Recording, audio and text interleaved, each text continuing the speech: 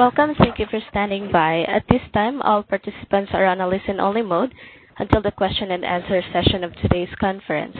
At that time, to ask a question, please press star followed by number 1 on your phone, unmute your phone and record your name, company name when prompted. This call is being recorded. If you have any objections, you may disconnect at this time. May I introduce your speaker for today, Michael Ocko. Please go ahead. Great. Thank you very much. Greetings to all the media around the world joining the call today. I'm Michael Ocko, the Global Communications Director here at the World Resources Institute. WRI is a global research organization focused at issues at the center of the economy, environment, and human well-being. Today we are here to discuss the upcoming COP being held in Madrid, Spain. We will be joined by WRI's President and CEO, Andrew Steer, as well as some of our top climate experts.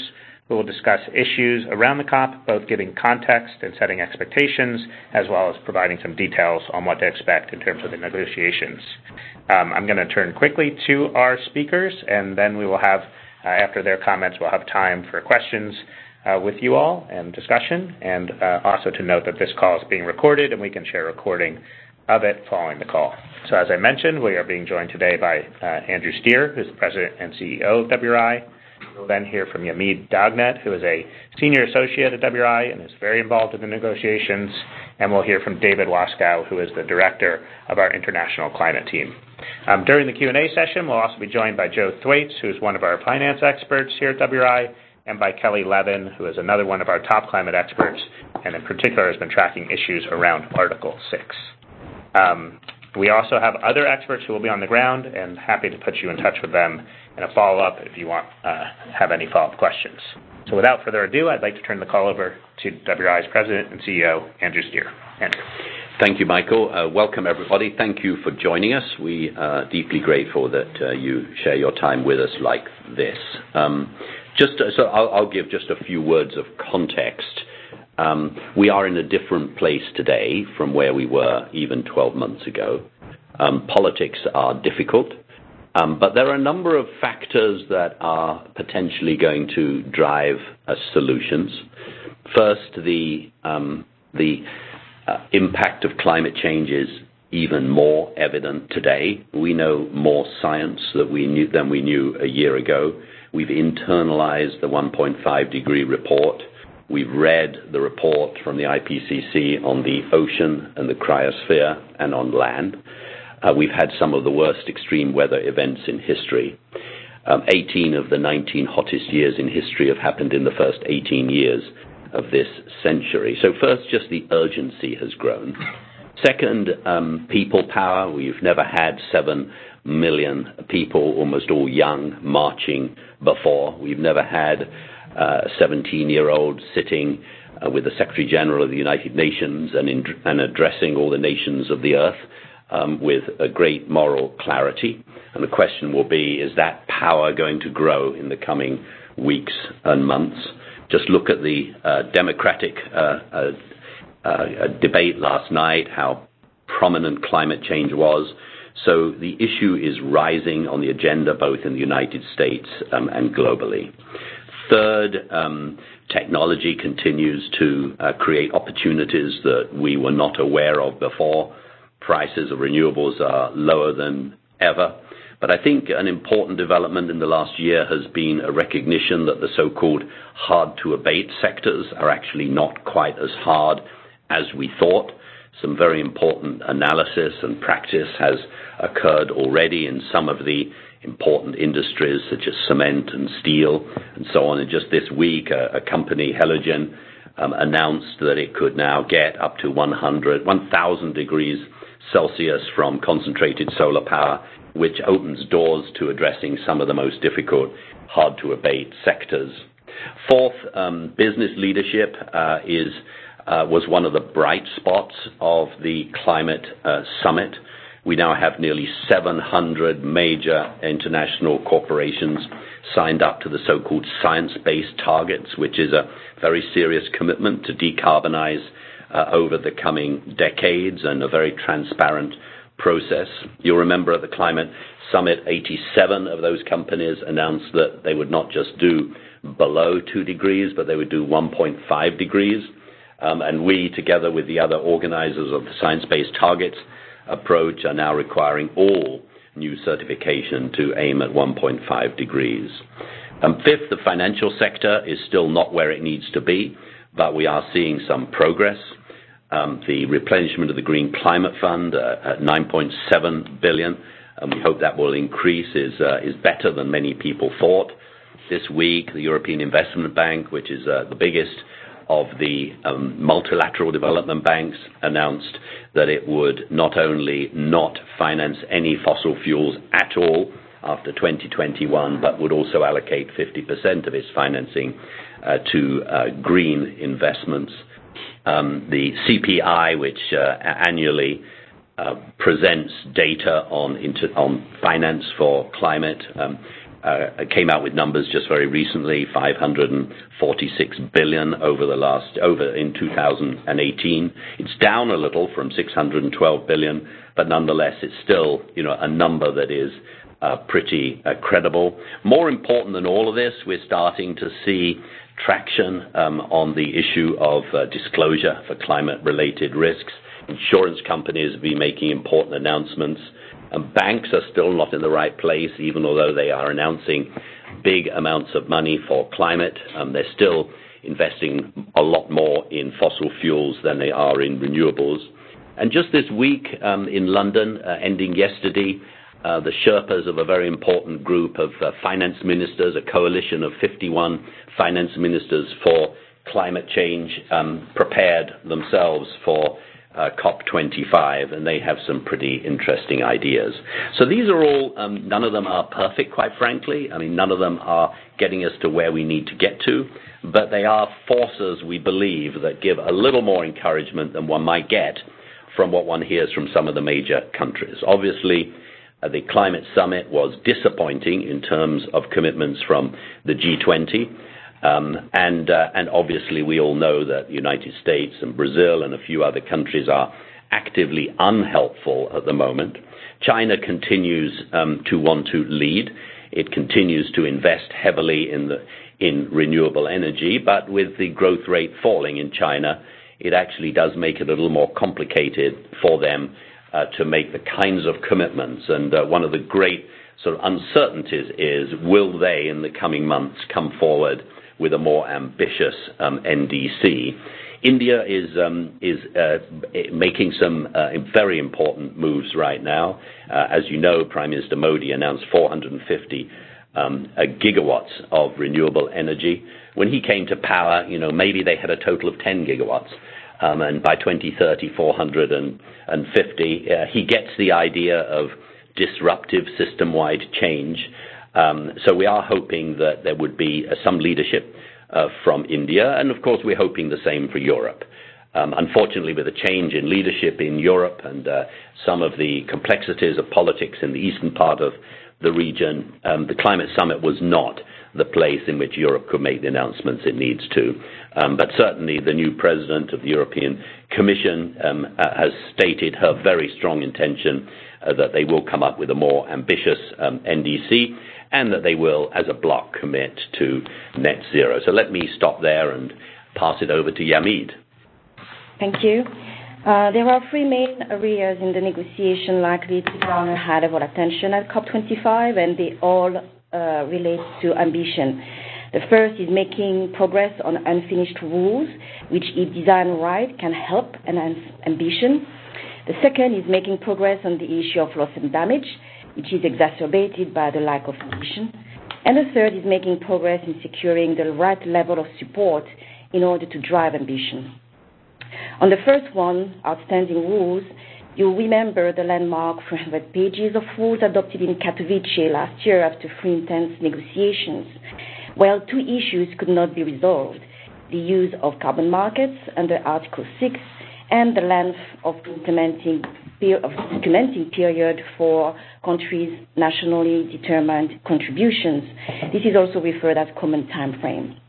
Among the 2, carbon markets will be the most popular, sensitive, and prioritized issue at COP25, because more than half of all NDCs include markets as one of the means to achieve countries' emissions reduction goals. We know that these markets approach have the potential to drive cheaper emissions reductions while generating financing from protecting forests, transitioning to renewable energy, and bolstering resilience to climate impacts. But these rules must be designed right. Without proper oversight and robustness, these mechanisms could severely undercut climate action by creating loopholes, letting countries off the hook for making meaningful emission cuts, resulting in double counting and jeopardize environmental integrity. So while at COP25 we want to see significant progress on the rules of Article 6, the top priority, however, should not be to finalize them at all costs, but rather to answer they are right. On a common time frame, you may remember that the initial NDC submitted in 2015 covered different time frames. Some run until 2025 and others through 2030. As we face climate emergency, we want tight deadlines that promote countries to ratchet up their efforts more frequently. So in Madrid, countries should agree to a common time frame that requires all countries to execute their NDCs during a 5-year implementing period, which align with the 5-year ambition cycle set in Paris, and which will provide greater predictability going forward and complement the long-term strategies that are also expected. Having that benchmark, however, could still allow countries willing to indicate plans requiring a longer time frame.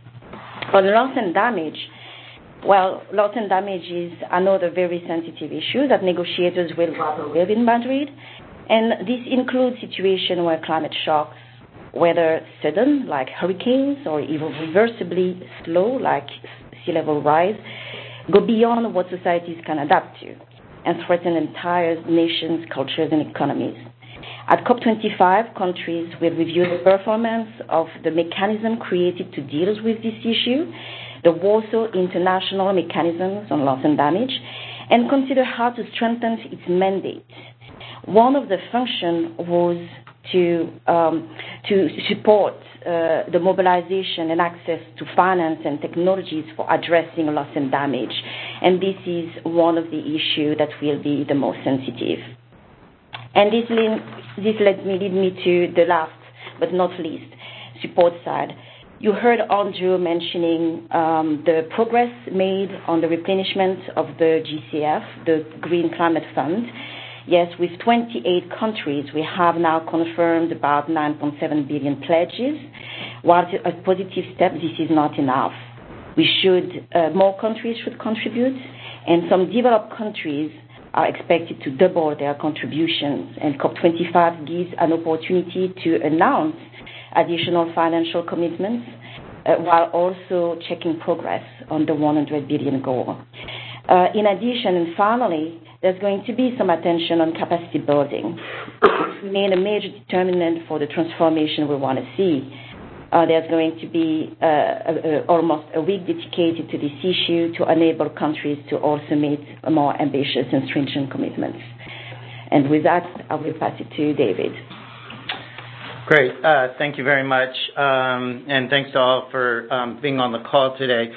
In many ways, COP25 really should be seen as part of a broader arc over the course of the next year and to the conclusion of 2020.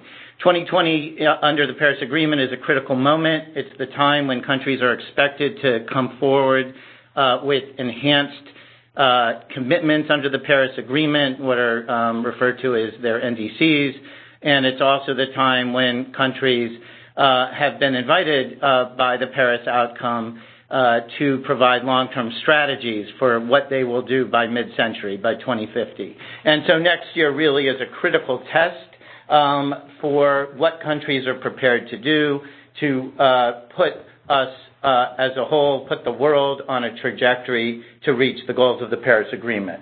And COP25 sits in that trajectory leading out to the end of 2020 and especially toward COP26. And so this COP in many respects can be seen as a marker on that path, a stepping stone toward what has to happen next year. And I think that what the president of the COP, Chile, and the host of the COP, now Spain, have done together, shows the kind of cooperative spirit, the kind of collaboration, the kind of determination that we really need to see heading into that year. And perhaps we can call this a can-do COP. This is a can-do moment at this COP for countries to rally around the multilateral project of the Paris Agreement and to show that we can, in fact, achieve those ambitious commitments that we need next year.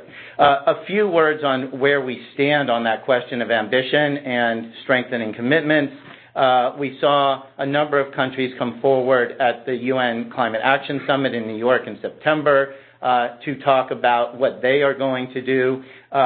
The WRI has a tracker online, 2020 NDC tracker, that shows where countries stand on their intent to strengthen commitments under Paris. Right now, there are 68 countries that have indicated they plan to enhance those commitments, those NDCs, by 2020. Many of them, though, are small and medium countries. I think what they are saying, those small and medium countries, is that they recognize the impacts that we face from climate change already and what will happen down the line, which will be even more severe. And so they're ready to take action. We've seen many of those vulnerable countries come forward, 33 small island states, around 20 African countries. But those countries added up total only 8% of global emissions. There are some larger emitters in that mix, South Africa and Nigeria, for example. And there are also some countries, some larger countries that have said they'll update their NDCs by next year. That could only be providing more information and numbers. That does include the European Union and its member states, South Korea and New Zealand.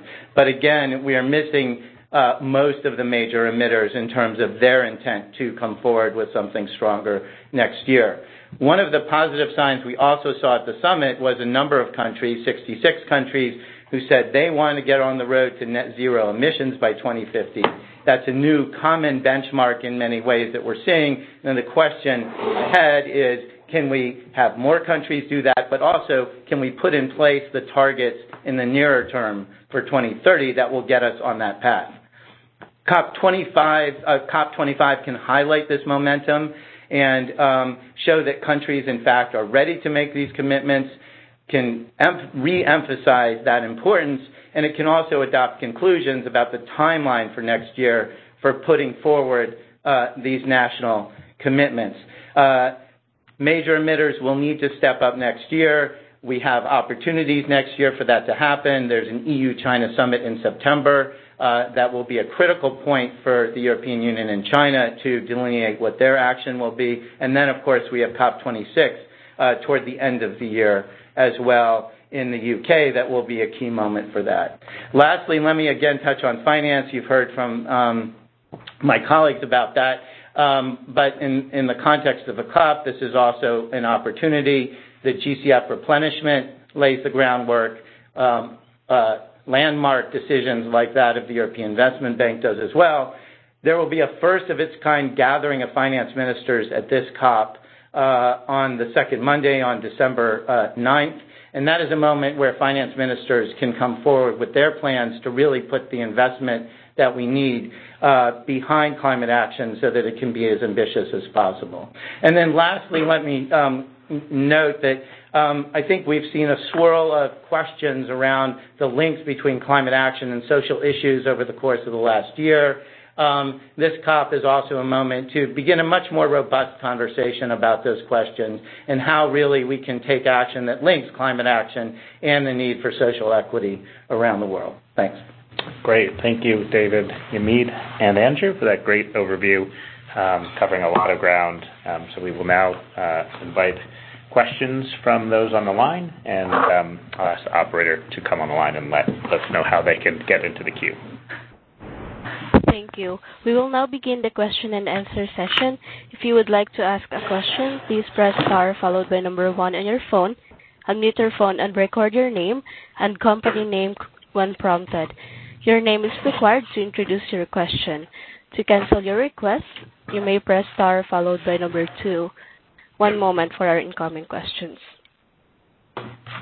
Great. And while we're waiting, just a reminder that we'll have many folks in the room who will be at the COP.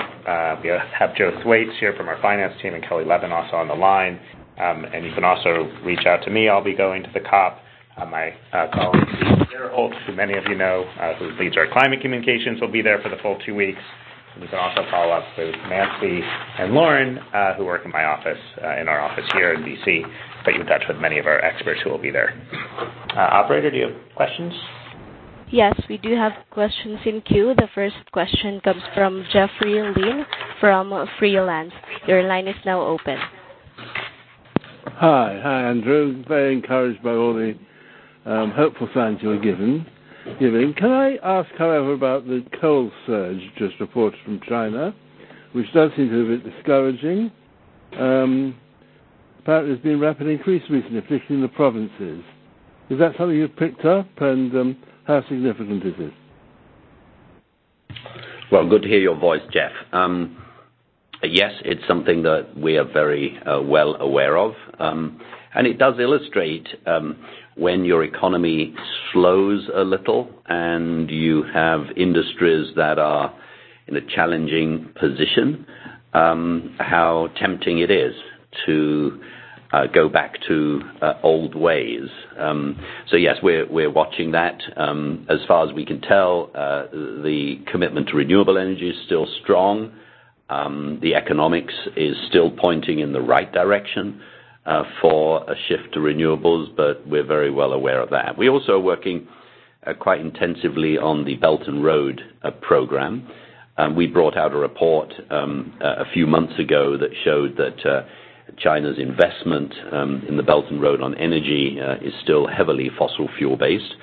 And we were pleased that the government has now established a coalition for the greening of the Belt and Road to make sure that there is a sort of centralized information database and that they are able to think through what kinds of mechanisms they might have in order to steer the investments in a more sustainable way. Great. Thanks for the question. Let's take the next question, operator. Yes, our next question comes from Marlo Hood from AFP. Your line is now open. Thank you. Hello, everybody. Thank you very much for organizing this. I've got a two-part question on loss and damage. I wondered if someone could just sort of remind us of what has been agreed upon to date, and what are sort of the big rifts in the discussion on loss and damage, just to give us some context. And then the second part of my question concerns the size of loss and damage. There's some sort of credible NGO studies coming out that suggest that we could be looking at $150 billion a year within 5 years, by 2025, of loss and damage, and a number that continues to grow over the years. First thing that is striking about that is that it's even bigger than the $100 billion a year figure for adaptation, which still remains contested in some way. So my question there is how concerned are you about the loss and damage sort of becoming a serious, more than a serious point of contention, sort of threatening the outcome of Okay, great. Thanks, Marlo. We're going to ask Yamid to answer this. And I would note that we have additional experts who work on adaptation. So obviously Yamid is very well aware of all the negotiations, but we can also follow up with you afterwards if we don't quite get to all the details of loss and damage. But Yamid, please. Thank you very much, Marlo. So we are concerned about this issue because we believe that there's going to be a lot of political attention. This is one that developing countries are taking really seriously and are going to push forward, especially the most vulnerable one. So in terms of the issues, so since the Paris, actually the Warsaw mechanism was created in 2013, and there are three functions that they were supposed to be doing. One, in enhancing the knowledge by creating a number of knowledge products. Also trying to increase the synergies and cooperation with other institutions and organizations, for example, the International Migration Organization and also the Sendai Framework on disaster risk management. And the third was on finance. And where there has been the least progress was on finance, which is why there's going to be a lot of political attention. And I think the question on this particular issue is going to be how to take, the issue of financing more seriously, financing an approach that is going beyond insurance. There's been a lot of progress in looking into insurance schemes, but there's push to try to look really beyond that. And whether there's going to be a task force created dedicated to this, which organization will be part of this task force, and who they will report to. Are they going to report to the COP, meaning all countries under the convention, or are they going to report only to under the Paris Agreement? Another issue is since the Paris Agreement task force on displacement has been also created, and there has been recommendations provided and an action plan produced, and the question is how they're going to take this forward. So there's a number of issues. I will stop there. These are going to be the main one, and my colleague Joe David may comment on the package. I would just say on the size of loss and damage that it's very much there's areas that are very close to climate risk that are also relevant for adaptations, and there needs a lot of work to properly account for what is considered as adaptation versus what is considered as loss and damage. So I will leave David. Thanks. Yeah, just a quick comment. As you know, loss and damage has been very contentious in the past, and I think it remains a quite salient issue for many countries and many communities around the world that are facing the serious impacts of climate change, often ones that they are not already or in the future going to be able to adapt to, and that includes issues in low-lying coastal areas. It includes loss of ecosystems. The question going forward really is going to be how to concretely and in a constructive way address these questions. And although obviously it's central to how the negotiations may play out this year, it's also quite important to address these questions in a way that addresses what the needs of those communities and those countries actually are on the ground. Great. Thanks. Thank you for the question, Marla. Thanks for the answers. Let's go to our next question, please. Thank you. Our next question comes from Justin Catanoso from Mongabay. Your line is now open. Hey, thanks for taking my question, and I really appreciate this opportunity. In Mongabay, we're really concerned about forests, particularly tropical forests. And I'm curious if the panel sees an opportunity at this COP within Article 6 for there to be provisions in carbon trading to incentivize conservation of forests. We see deforestation rising every day, particularly in Brazil. And these natural climate solutions keep getting discussed. Is there a possibility of there being incentives within Article 6 to protect forests and grow them back? Right. So we were not going to get through this call without a question on Article 6. So thank you, Justin. I'm going to turn it to Yamid to give a brief answer, and then we'll ask Kelly Levin, who's also on the line, to weigh in if she'd like.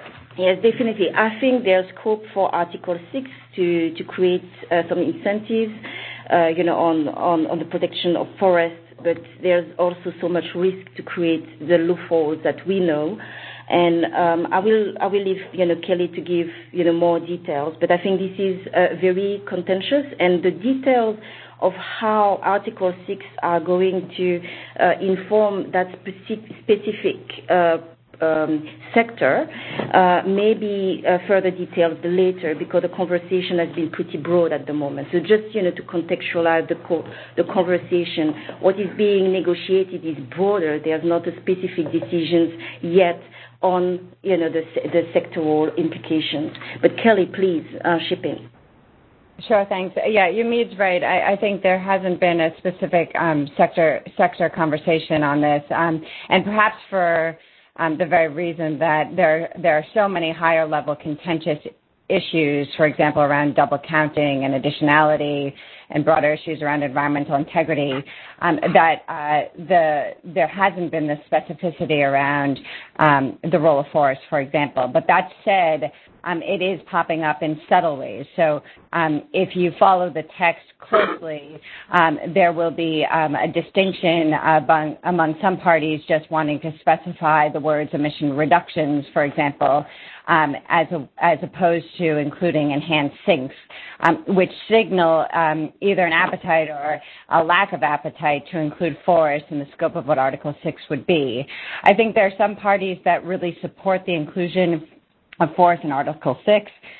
There are others that see the REDD+ mechanism right now as having a stronger possibility in terms of finance and do not want to have REDD+ subject to Article 6.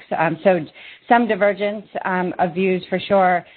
I do anticipate that this conversation will pop up sometime during the negotiations, but as you had also said, there are just some much broader fundamental issues in terms of incentivizing ambition and the role of Article 6 for finance for adaptation and double counting, that kind of level of specificity the parties are not focusing on right now. Great. Thanks a lot. Thanks for the question, Justin. I want to keep moving to the next question. Obviously, we're happy to follow up with you, and again, I'm sure we'll see you in Madrid. We can talk more about these topics. Next question, please. Thank you. Our next question comes from Karim from Energy Daily. Your line is now open. Thank you for taking my call and for organizing this call this morning. I wanted to go back just briefly to the China coal issue and the report that came out this week. As you know, the Global Energy Monitor said that China now has enough coal under development that it risks not meeting its Paris goals, and not only China not meeting its Paris goals, but indeed the world not keeping temperatures below 2 degrees as temperature rise. So my question for you is, do you anticipate this becoming an issue or a topic in Madrid? David, do you want to jump in on this question about China? Yeah, so two things on that. First of all, I think it's important to note that this potential building boom in the coal sector comes at a time when the utilization rate of existing coal power has actually been down in China. And so I think a key question for China right now is, in fact, even with new power plants that may come online, what is the direction they want to take? And as Andrew noted earlier, there's tremendous opportunity there on the renewables front, and certainly they do have a pathway if they choose to that would shift away from coal and to clean energy sources. And we've done some analysis looking at what can be done in a strengthened Chinese NDC next year. When you look at some of the existing scenarios, the available scenarios, it's clear that an earlier peaking date is possible, strengthened carbon intensity targets, even an overall target for their emissions is something that could be done.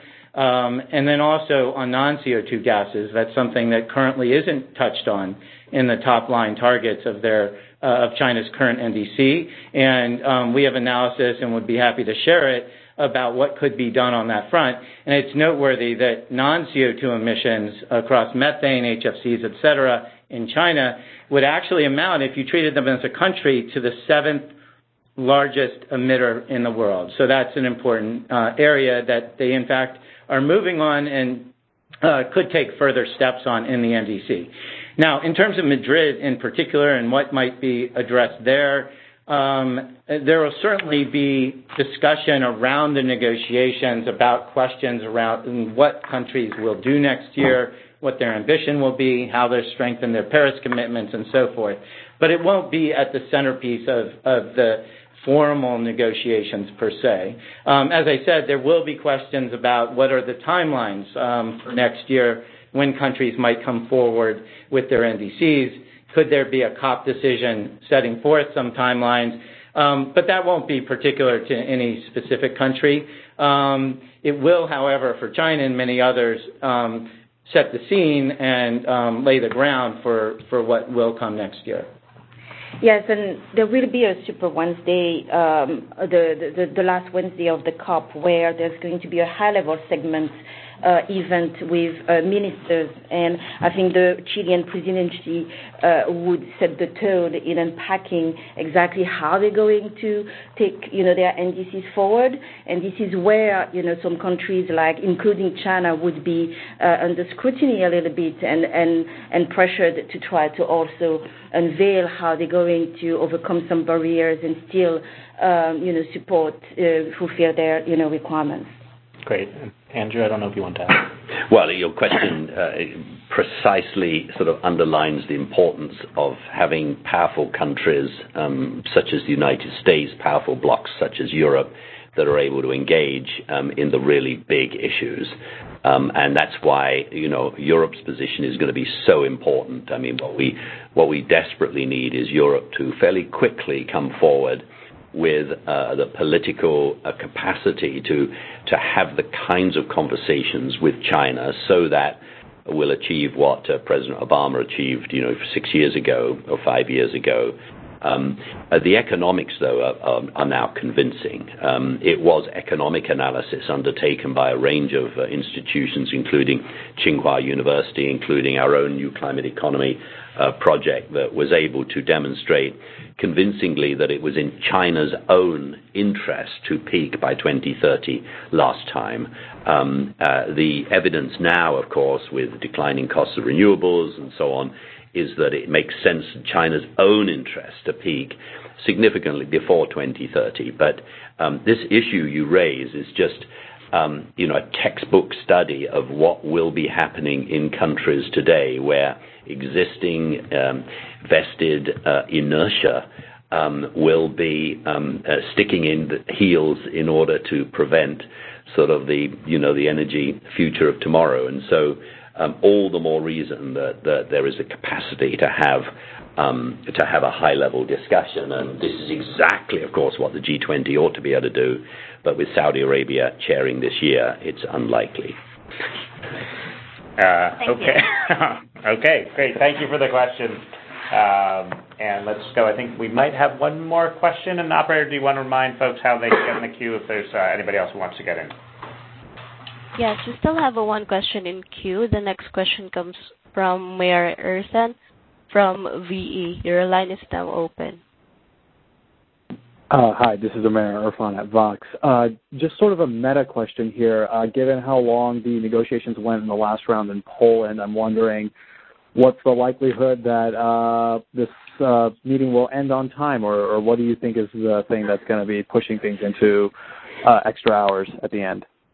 Wow. You're planning your airline travel back home, obviously. Pretty much, yes. Yeah. And we are being recorded, so I'll just leave it there. No betting allowed, but I don't know. We'll take a pool without funds, right? Anybody wants to comment on the nature of this, maybe going back to the can-do spirit of the negotiations, and can get home in time, but Yamit.